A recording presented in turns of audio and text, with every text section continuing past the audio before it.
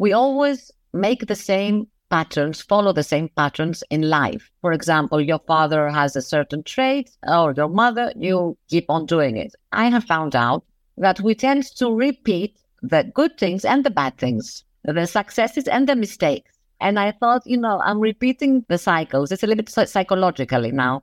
And I want to stop repeating these bad patterns. For example, we did not talk a lot in my family on a personal basis.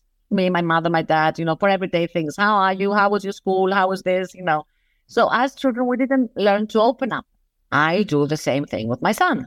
We know we're doing the same thing our parents did, and we keep doing it. I know. How have you dug into that a little bit in your book? And what do you do as a parent to try to break that cycle? It's a constant growth, right? It is constant growth, Gary. And my son is also 16 years old. And can I tell you, the last 2 years were terrible. Oh, those teenagers, Oh, yeah. let me tell you. And boys also. It was like for me to remind myself every time I did the same mistake. A small example, we all say, oh, I told you so. Because our parents told us, I told you so.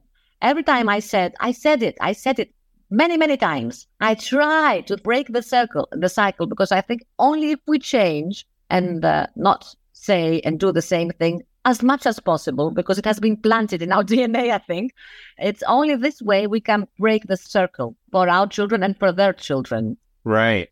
What does the word legacy mean to you in general? Legacy. It is something which has been given to us. We have inherited it, let's say, and we have to take very good care of. Something fragile, which needs to be taken care in order to continue existing. Do you think that there's an importance of legacy in not necessarily your family business, but a family business?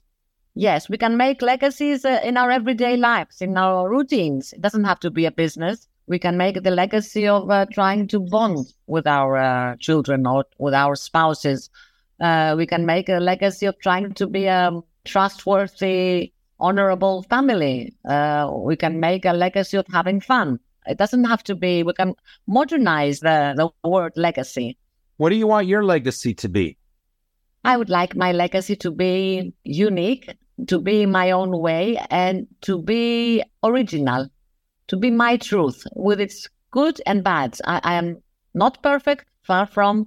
I am not excellent, but I am original, and I only speak the truth. I hate lies. So I would like my legacy to be a legacy of truth, self-acceptance, and pride in a good manner.